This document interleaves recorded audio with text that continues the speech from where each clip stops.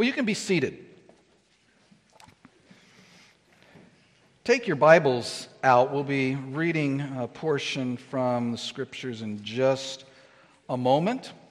What a word of introduction before we do. This morning we come to the third and final act of the great divine drama of redemption that we've been looking at as we've looked over the past week at the work of Christ in His redemptive work for us. We've been steadily stepping through these events of Jesus' final week of ministry, leading up to the crucifixion and today to the resurrection. And that is our topic this morning, the resurrection of Christ, the physical, bodily rising of Jesus on the third day from the dead, that final act of Christ's earthly work of redemption. You know, we say that this is a work of redemption. We often tend to think that Jesus' redemptive work ended on the cross with the cry from His lips, "It is finished."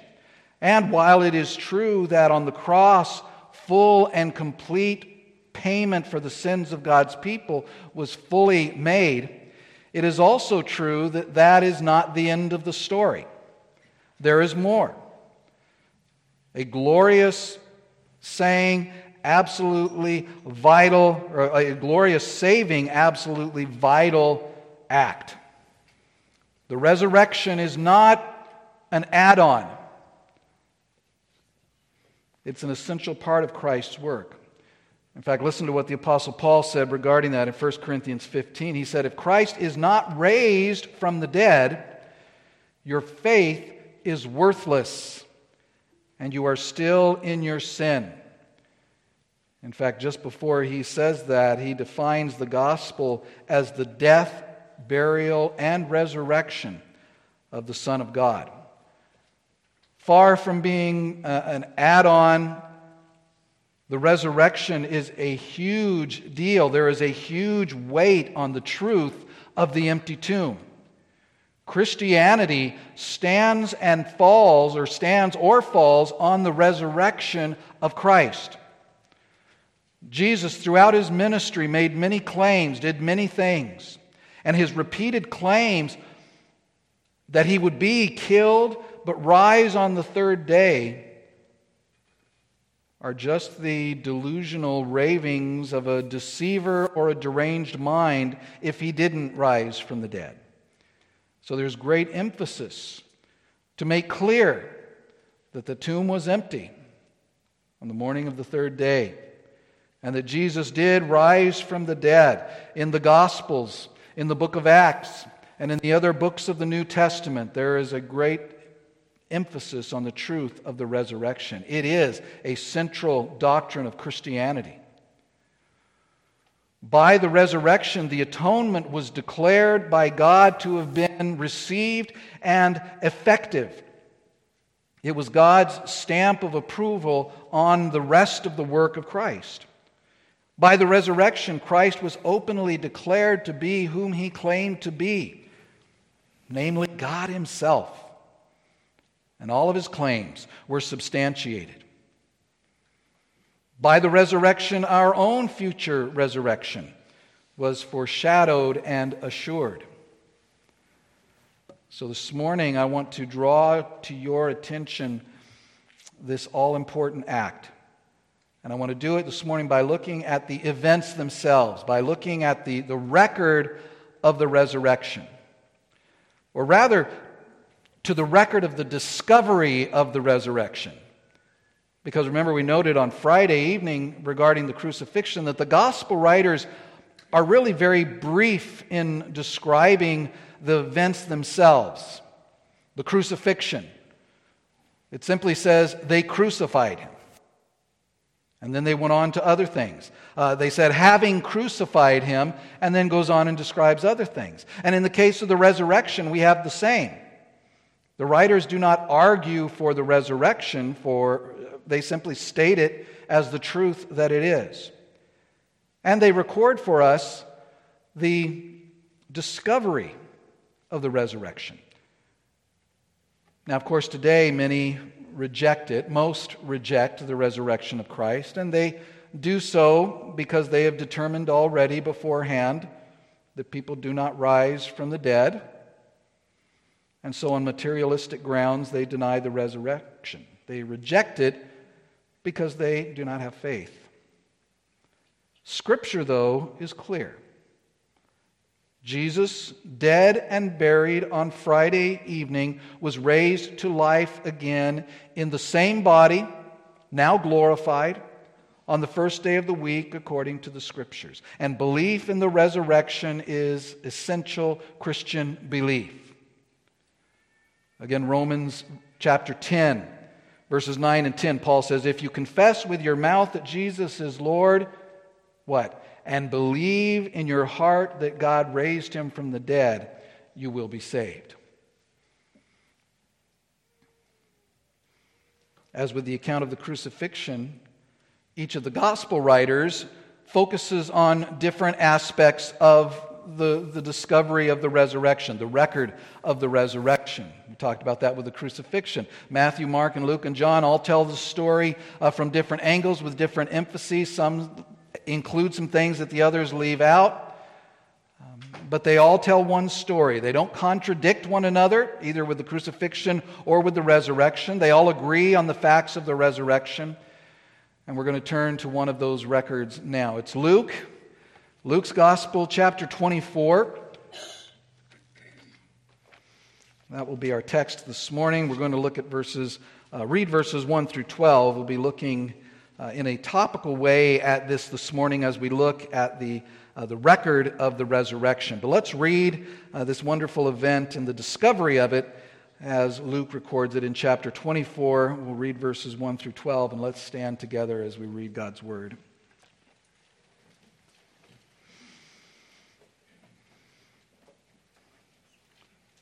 Luke writes this: But on the first day of the week, at early dawn, they went to the tomb, taking the spices they had prepared, and they found the stone rolled away from the tomb.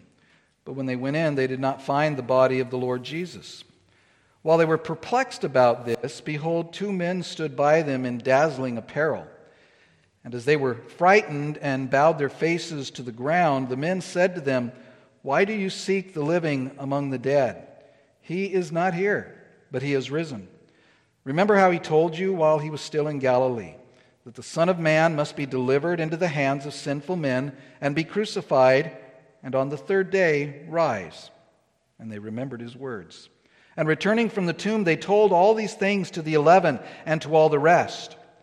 Now it was Mary Magdalene and Joanna and Mary the mother of James and the other women with them who told these things to the apostles. But these words seemed to them an idle tale, and they did not believe them. But Peter rose and ran to the tomb. Stooping and looking in, he saw the linen cloths by themselves. And he went home, marveling at what had happened. Let's pray. Our Father, we pray that as we remind ourselves through your word of these events, that you would cause them to well up in our hearts a great joy. We pray that we would learn this morning. We pray that we would worship this morning. We pray that we would give praise and honor and thanksgiving to you for what you have done through Jesus Christ. In his name we pray. Amen. You can be seated.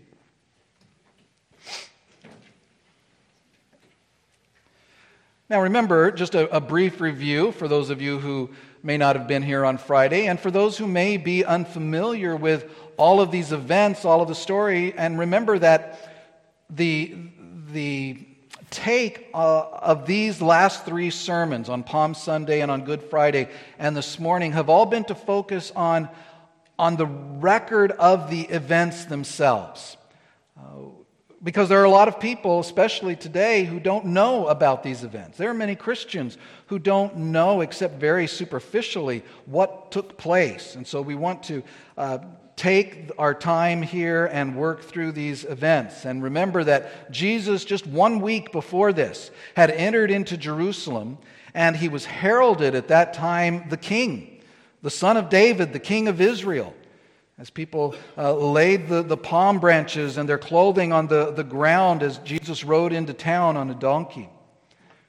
But the religious leaders, remember, out of hatred and envy, sought to find a way to rid themselves of Jesus, and finally found it when one of the 12, one of Jesus' closest followers, Judas, came and agreed to hand Jesus over to them for 30 pieces of silver. That plan was executed. And when Jesus was in the Garden of Gethsemane, and they came and arrested him, and brought him before first the Jewish religious leaders, remember, where false witnesses and false charges were brought against him. He was then taken to the Roman officials, those who had the power to put him to death. And while he was there before Pontius Pilate and before Herod and then back before Pilate again, as they questioned him and asked about these things, these two civil rulers, through their interviews and their questioning of Jesus, came to the conclusion that there was no reason for Jesus to be put to death, that he was not guilty of anything. But because of the insistence of the Jews, the leaders, the religious leaders, and eventually of the people, Jesus was eventually given over to be crucified. He was beaten, stripped, mocked, and killed, and then buried in a borrowed tomb. And then on Sunday morning, the first day of that week, the events that we just read took place. We're going to be looking at these events here. We're also going to be looking at the record of some of the other gospel writers to fill out some of the things we'll be looking at here. We're going to look at four groups of people that were present, that were witnesses, and one other group that was not present, but that has a deep, intimate concern in the resurrection. So these are some of the first witnesses of the resurrection that we'll really be looking at this morning. And the first of them were the women, what we'll call the faithful women. In verse 1, the record of the resurrection begins, as it begins in all four Gospels, with a group of women coming to the tomb very early Sunday morning, that borrowed tomb where Jesus had been laid. They come to the tomb in grief. They come to the tomb with sad work that needed to be done, work that they weren't able to do on Friday. Down in verse 10, Luke mentions those who are there, this group of women. The first is Mary Magdalene. Remember, she is known for having been delivered from 7 evil spirits by Jesus during his ministry, and she became a dedicated follower of his. She gave of her own substance for the support of Jesus' ministry, and she is among the women who followed Jesus even on his last journey into Jerusalem on Palm Sunday. Mary Magdalene, we read, stayed near the cross through Jesus' crucifixion and followed him to his burial place and saw where he was laid. Along with her was Mary, called the mother of James. He's also known as James the Less or James the Younger, another follower of Christ. Third is Salome. Salome is the mother of James and John, other disciples of Jesus. An interesting one is the next one, Joanna, who is mentioned. She's mentioned also back in Luke chapter 8, verse 3. She's not mentioned, she is in verse 10. Joanna was actually the wife of Herod's household manager. So she was not one you would think would end up being a follower of Christ, but she was and is there on the first day of the week, early in the morning, as they come to the tomb. And then it mentions in verse 12 that other women as well were with them. These women doing this out of love for Christ and the compassion that the women demonstrated here. Both recorded as being at the cross and coming to the tomb on Friday and now coming back early. They had followed Jesus from Galilee, Luke tells us, and they saw the tomb. That's important, that they had been there on Friday and came and followed Jesus to where he was buried. They saw where he was buried. There are all these things peppered through the record here that militates against the false view that will end up being put together by the Jews and the Romans about what happened. See, the women didn't come to a tomb that was the wrong tomb. They had seen where Jesus was put, and it is to that tomb that they return on the first day of the week. Now, on Friday, they could not continue their work after Jesus was laid in the tomb after sundown, which was when the Sabbath began, and they couldn't do that type of work on the Sabbath. And so they returned home. They began the preparation for the work that they would do as early as possible on the day after the Sabbath, the first day of the week. They prepared spices, they prepared perfumes, and the text says that they rested on the Sabbath day. And then chapter 24 of Luke, verse 1, says that they brought the spices with them on Sunday morning, the first day of the week. These spices were what the Jews would use to prepare their dead and to deal with their dead. There was no embalming. Embalming was an Egyptian practice that had to do with their way of preserving the body. The Jews didn't do that. They would anoint a body, they would wrap it with spices and aromatics in the wrappings that they would use on the body. And after Jesus was crucified, his body had been quickly and superficially wrapped for burial by Joseph of Arimathea and Nicodemus. And yes, it's that Nicodemus that took part in that as well. But now on the first day of the week, the first thing on this third day since he was crucified, Sunday, these women come to the tomb to complete the work. But when they arrive, they find several things not as they expect to find them. First, they find that the stone that had been rolled in front of the tomb was rolled back. And that was a concern for them as they came to the tomb. In other records, as they were on their way, they talked among themselves and were concerned about that. Who is going to roll this stone away for us so that we can continue to deal with the body of Jesus? These stones that were rolled in front of tombs could weigh 2,000 to 4,000 pounds, depending on the type of stone. And the women couldn't roll that away by themselves. But they find that when they get there, that has already been done for them. Second, and of course most glorious, though at the time perplexing to them, when they arrive to tend to Jesus' body, they find that it is not there. And third, as they stand there wondering about all of this, about what could have happened, they are met by two men in dazzling apparel, the text here tells us, two angels who explain things to them. Now, the coming and going of women to the tomb and the other people coming to the tomb here in these opening hours are, as I said, spread across the four Gospels. And it can be a little confusing, and some people look at them and say, well, there are contradictions here. But if you look very carefully at the text, there are no contradictions. And we don't have time to hop from Gospel to Gospel. So let me just summarize for you the events that happened, who came when, and what they did. The women, of course, Mary Magdalene and Mary, the mother of James and Salome and all the others, they all set out for the tomb very, very early Sunday morning, leaving before the sun even is up. Mary Magdalene and the other Mary, they hurry ahead from the others toward the tomb, and then Mary Magdalene even outpaces the other Mary and comes to the tomb first. And she arrives there in the early morning twilight as the sun is first beginning to peek over the horizon. And in that dark light time, she sees that the stone in the front of the tomb, which she and the others had seen rolled in front of it on Friday, has now been rolled away from the entrance. She jumps to the logical conclusion that someone has stolen Jesus' body, and she tears off to go find Peter and John and to let them know what has happened. Meanwhile, the other women, they come to the tomb as the sun is rising. They also see the stone gone, but they go in to check it out.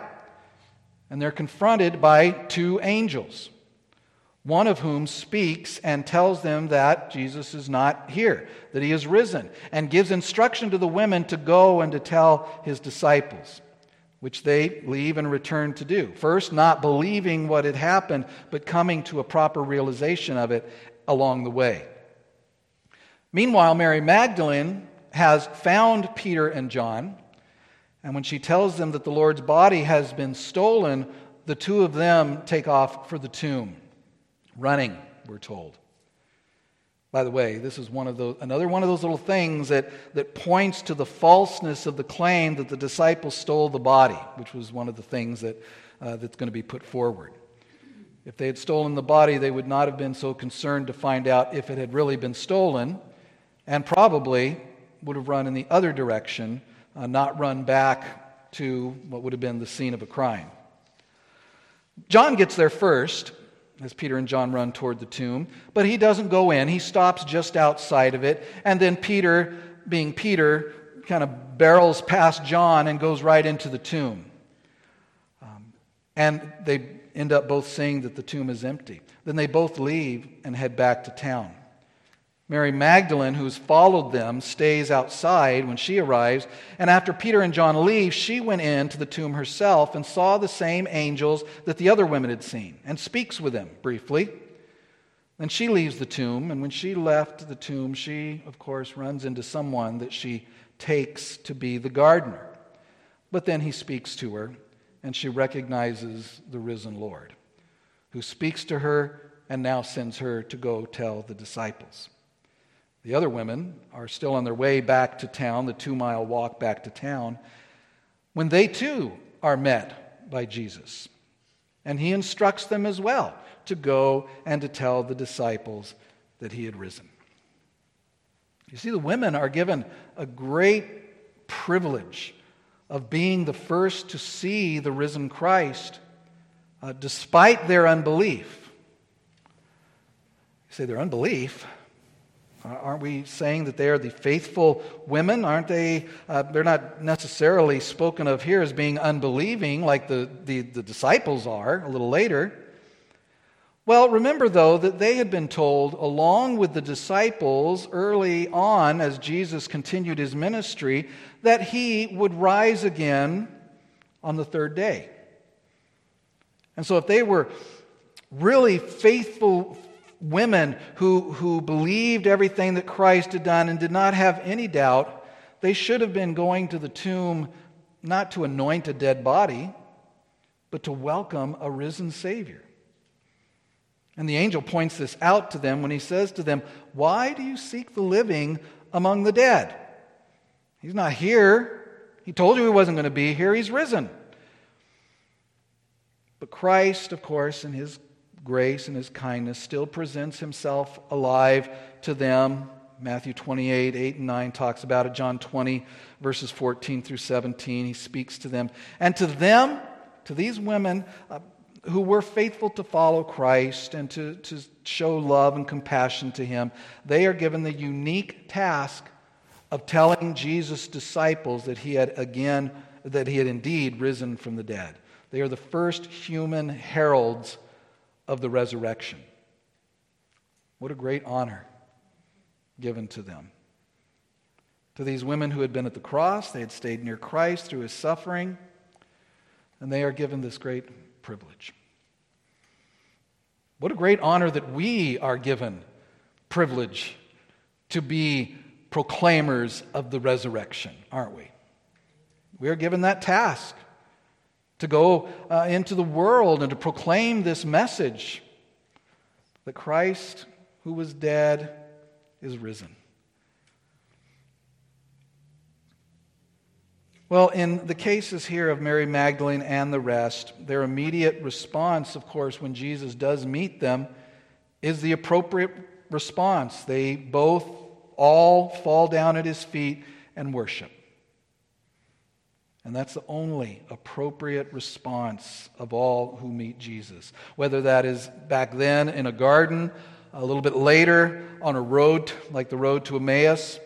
But for us today, when we meet him on the pages of Scripture, in the preaching of the gospel, that message that Jesus, the Son of God, came and took on the nature of man and lived a perfect life in conformity with the law of God, and yet died the death of a sinner, since he took on the sin of all of those who would ever trust in him.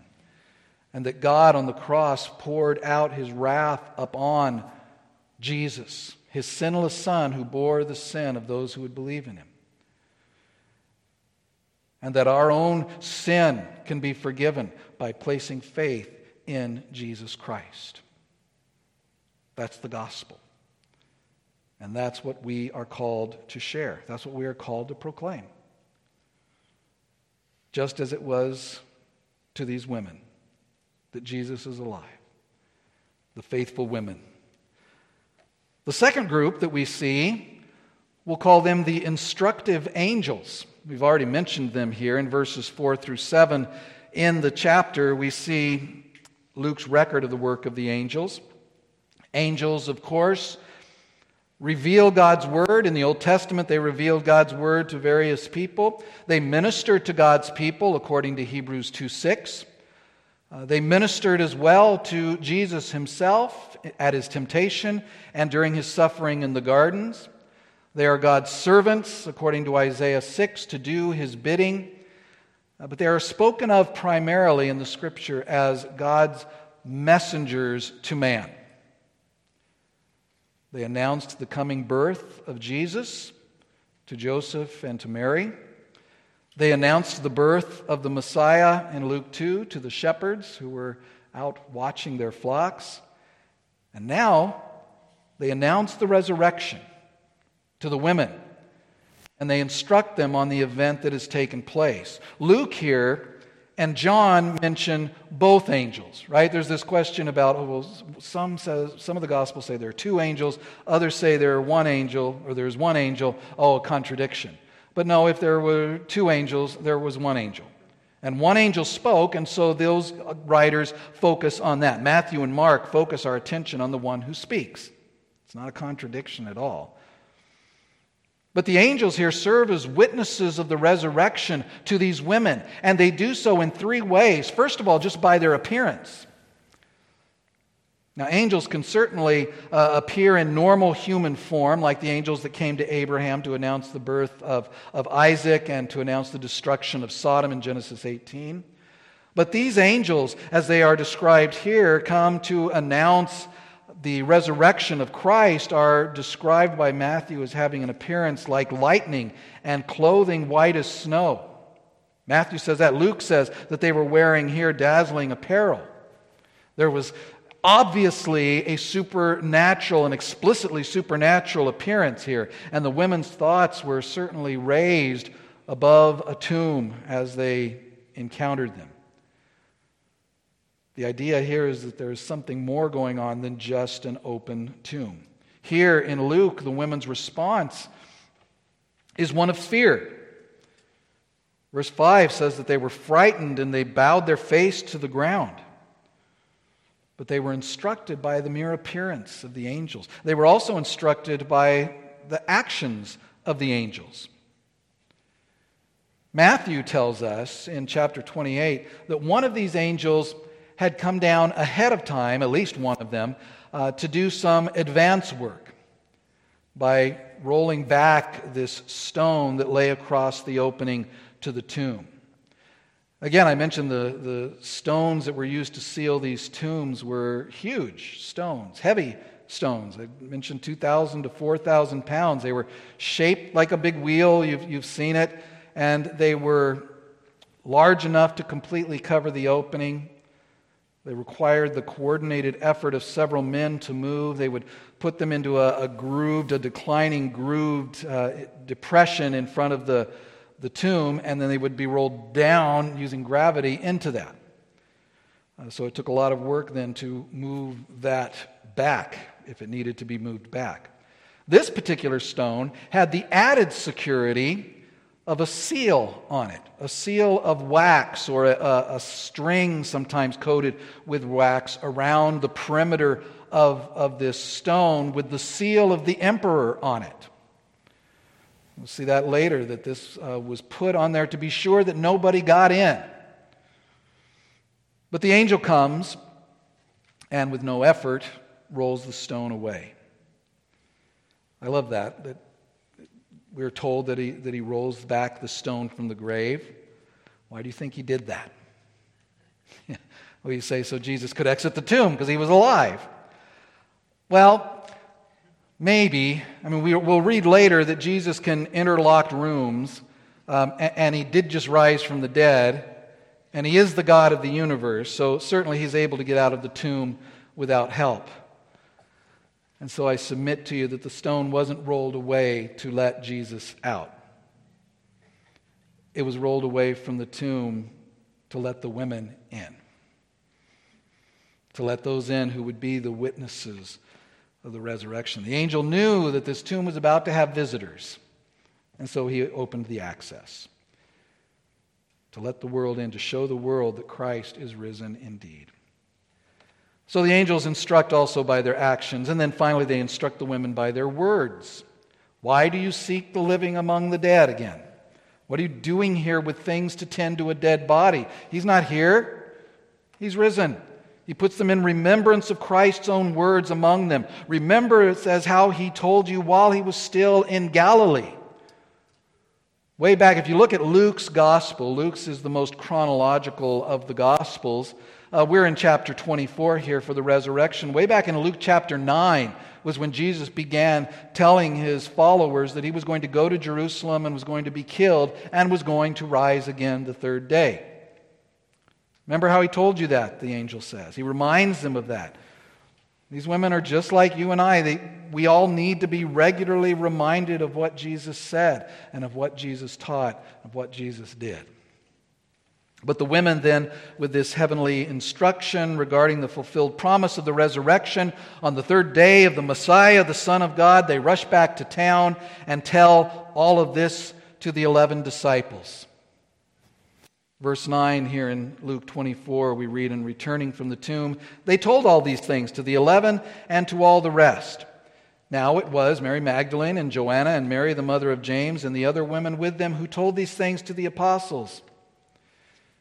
And it says that the apostles, remembering the words of Jesus, rejoice with one voice and cry out, "The Lord is risen, He is risen indeed, as He promised that He would."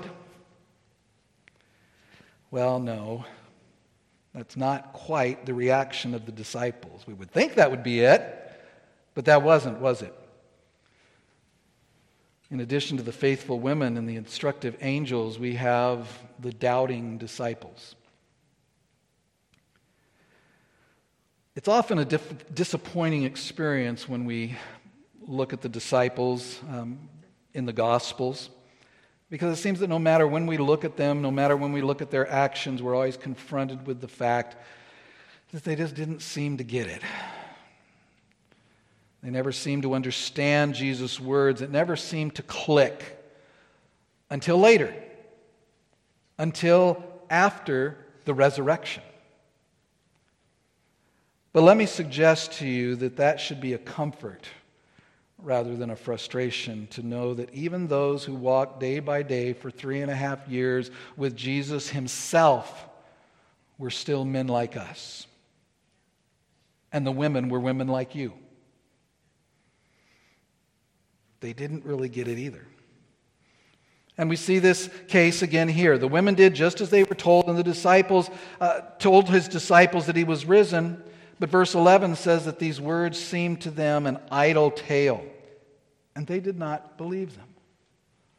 An idle tale, nonsense, foolishness, the word means, complete and utter nonsense.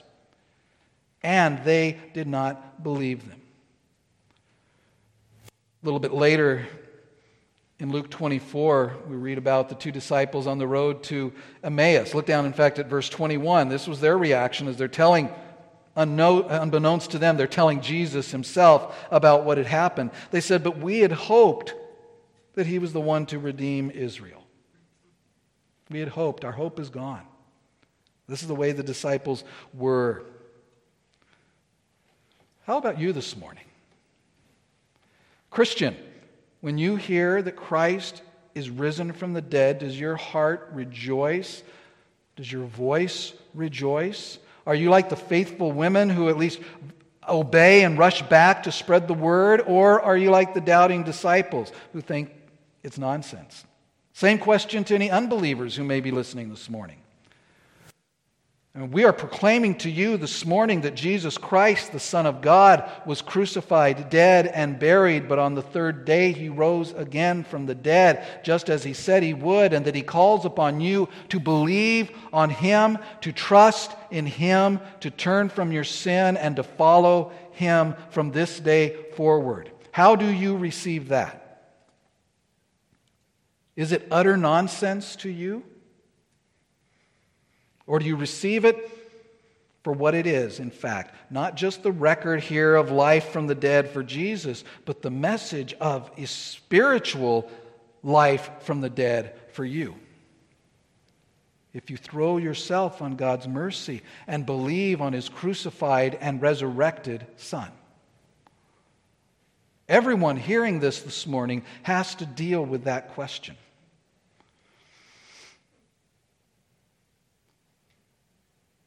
And it wasn't just here in this resurrection, these early hours, but Jesus went on, as Peter will say later, that he presented himself alive by many convincing proofs, appearing to them over a period of 40 days. And these 11 doubting men who had been scattered, remember, one had denied knowing him 3 times. One who said we had hoped that he was the one to redeem Israel. These men, because of the resurrection of the Messiah, began what has withstood every onslaught that unbelief can throw at it for the last 2,000 plus years. And the Church of Christ continues to this day and will never be destroyed. That's a comforting thought for us today as well. To be sure that because of on whom the church is built, we have the assurance that the persecution that we are perhaps beginning today to see the very fringes of, that no matter how intense that gets, that the church will prevail, because Christ will prevail. Well, let's add another character to this third act, a very unlikely and unwitting witness. In fact, we'll call it that, the unwitting witness, or perhaps witnesses, because we're going to look at a group that we haven't yet encountered, but that are unwitting witnesses to the resurrection of Christ. Over in Matthew chapter 27, we read this. The next day, that is, after the day of preparation, so that would be Saturday, the chief priests and the Pharisees gathered before Pilate and said, "Sir, we remember how that impostor said while he was still alive, 'After 3 days I will rise.'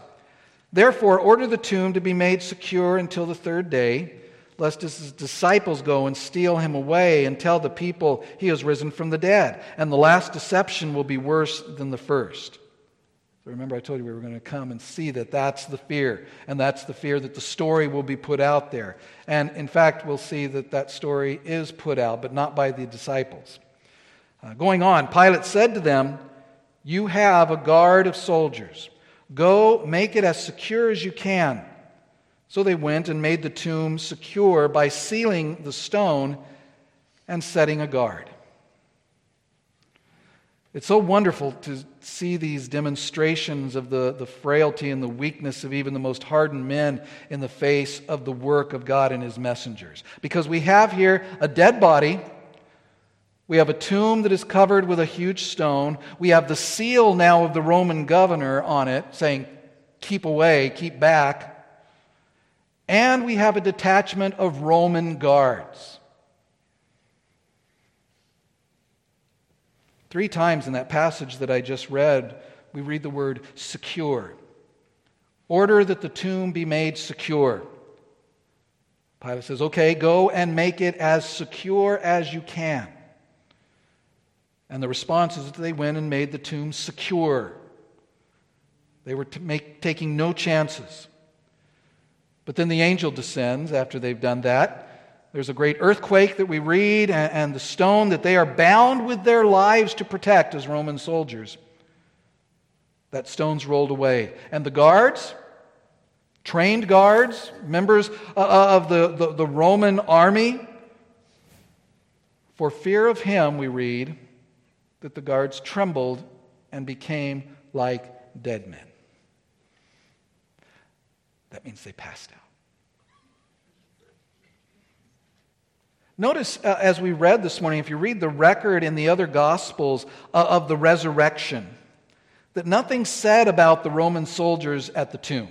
They don't run into any of them. And why is that? They're gone.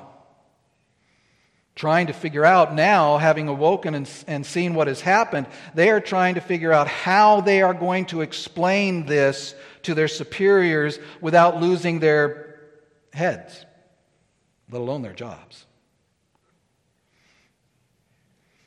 Matthew 28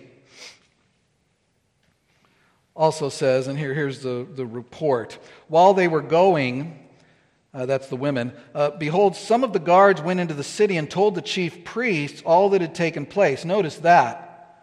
The Roman guards go to the Jewish chief priests to tell them, to see what to do.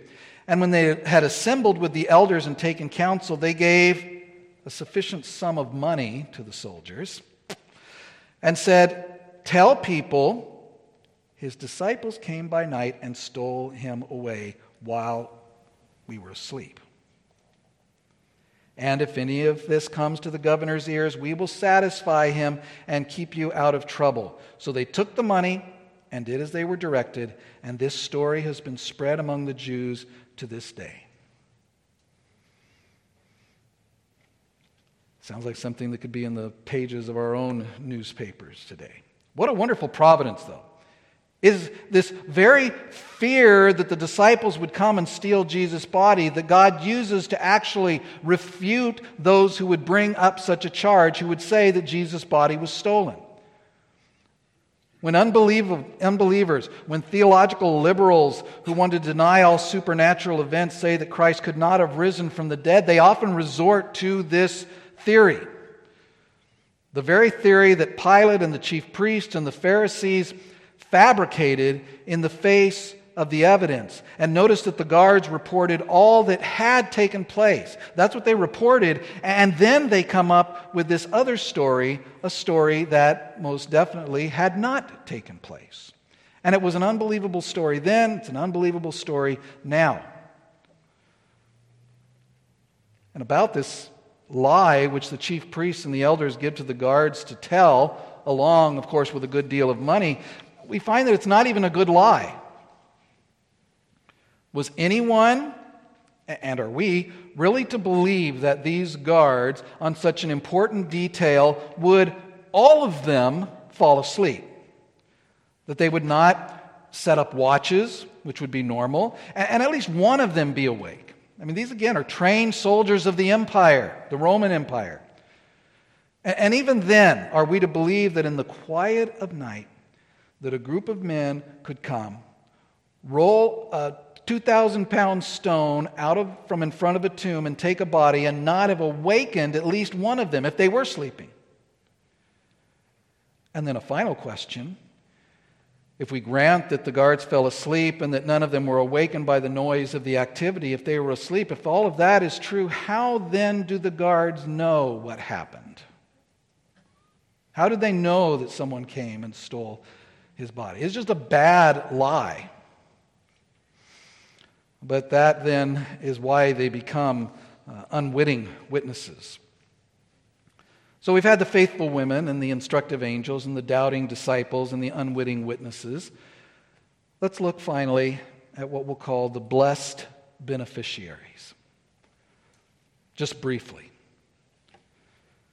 We said this in connection with the crucifixion, but it cannot go unsaid in regard to the resurrection, that this was all done for a reason. It was done first and foremost above anything else, as all things are, to glorify God. We also have to recognize that the resurrection happened because it couldn't help but happen, right?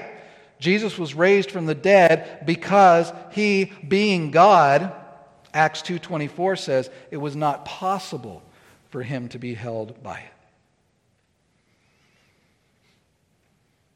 Romans 4:25 says that Christ was crucified and was raised for our salvation. 4:25 of Romans says that Christ was delivered up for our trespasses and raised for our justification. If you read the book of Acts, if you read the epistles, you'll see that the crucifixion and the resurrection always go together. And who are the our that Paul speaks of in Romans 4? For whose benefit was Christ delivered and raised up? Well, again, it was for all of those who would look to Christ for their salvation. For those whom God would turn to His Son. It is for those who trust in Christ and rest in Him and call upon His name. It is for them. It is for you, if that is you. That all we have seen last Sunday and Friday and this morning were done. As Christ overcame death, as He defeated the devil, as He did what was necessary as a substitutionary sacrifice to take the place of sinners. He didn't just die for sinners. He died instead of sinners. If you trust in Christ, He didn't just die for you. He died instead of you, so that you could be made right with God. We are the ones who are blessed. We are the blessed beneficiaries of all that has taken place. So today we do not simply celebrate an event. We celebrate a Savior. A Savior who suffered the torment of the wrath of God on the cross, who, as we profess together, was crucified, dead, and buried, and who was raised to life that we might be made right with God, and who still lives and ever lives, the Scripture says, to make intercession for us before the Father. The Lord and giver of life, God and man in one person, the Lord Jesus Christ, the Anointed One, the Messiah, who was murdered, is raised from the dead. And so we have the glorious conclusion that though He was dead, He did not stay dead, but that the Lord is risen. He is risen indeed. And to that we say, amen. Let's pray. Our Father, we thank You for this high point of history, which is what it is, O Lord, that You had planned, that You executed, Father, that You brought to pass, that Your Son, Jesus Christ, who was delivered up for our sins, was raised for our justification, was raised so that we might be right with You. We thank You for the resurrection. We thank You for the victory over all that Christ has won. We pray, Father, that as we go on now to remember His crucifixion in another way, that You would bless us as well. And we ask these things in Christ's name. Amen.